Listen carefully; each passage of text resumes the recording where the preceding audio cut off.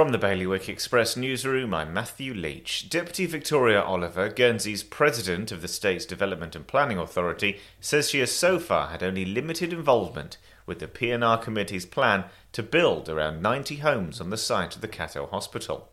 Elsewhere in Jersey, 4 teenagers who were arrested on suspicion of stabbing an 18-year-old have been released on bail. Upcoming changes to legal aid in Jersey may leave islanders without the financial means to pay for their own lawyer, or worse off because the government hasn't funded the new system properly, a senior lawyer is warning. And the Civil Contingencies Authority in Guernsey is considering reducing the isolation time for positive COVID cases after the UK announced cutting it to 5 days. For more on all of today's stories, you can visit bailiwickexpress.com. Your weather today is going to be a sunny day. Wind will be an east to southeast light force 1 to 3, and there'll be a top temperature of 8 degrees. And that's the latest from the Bailiwick Express news team.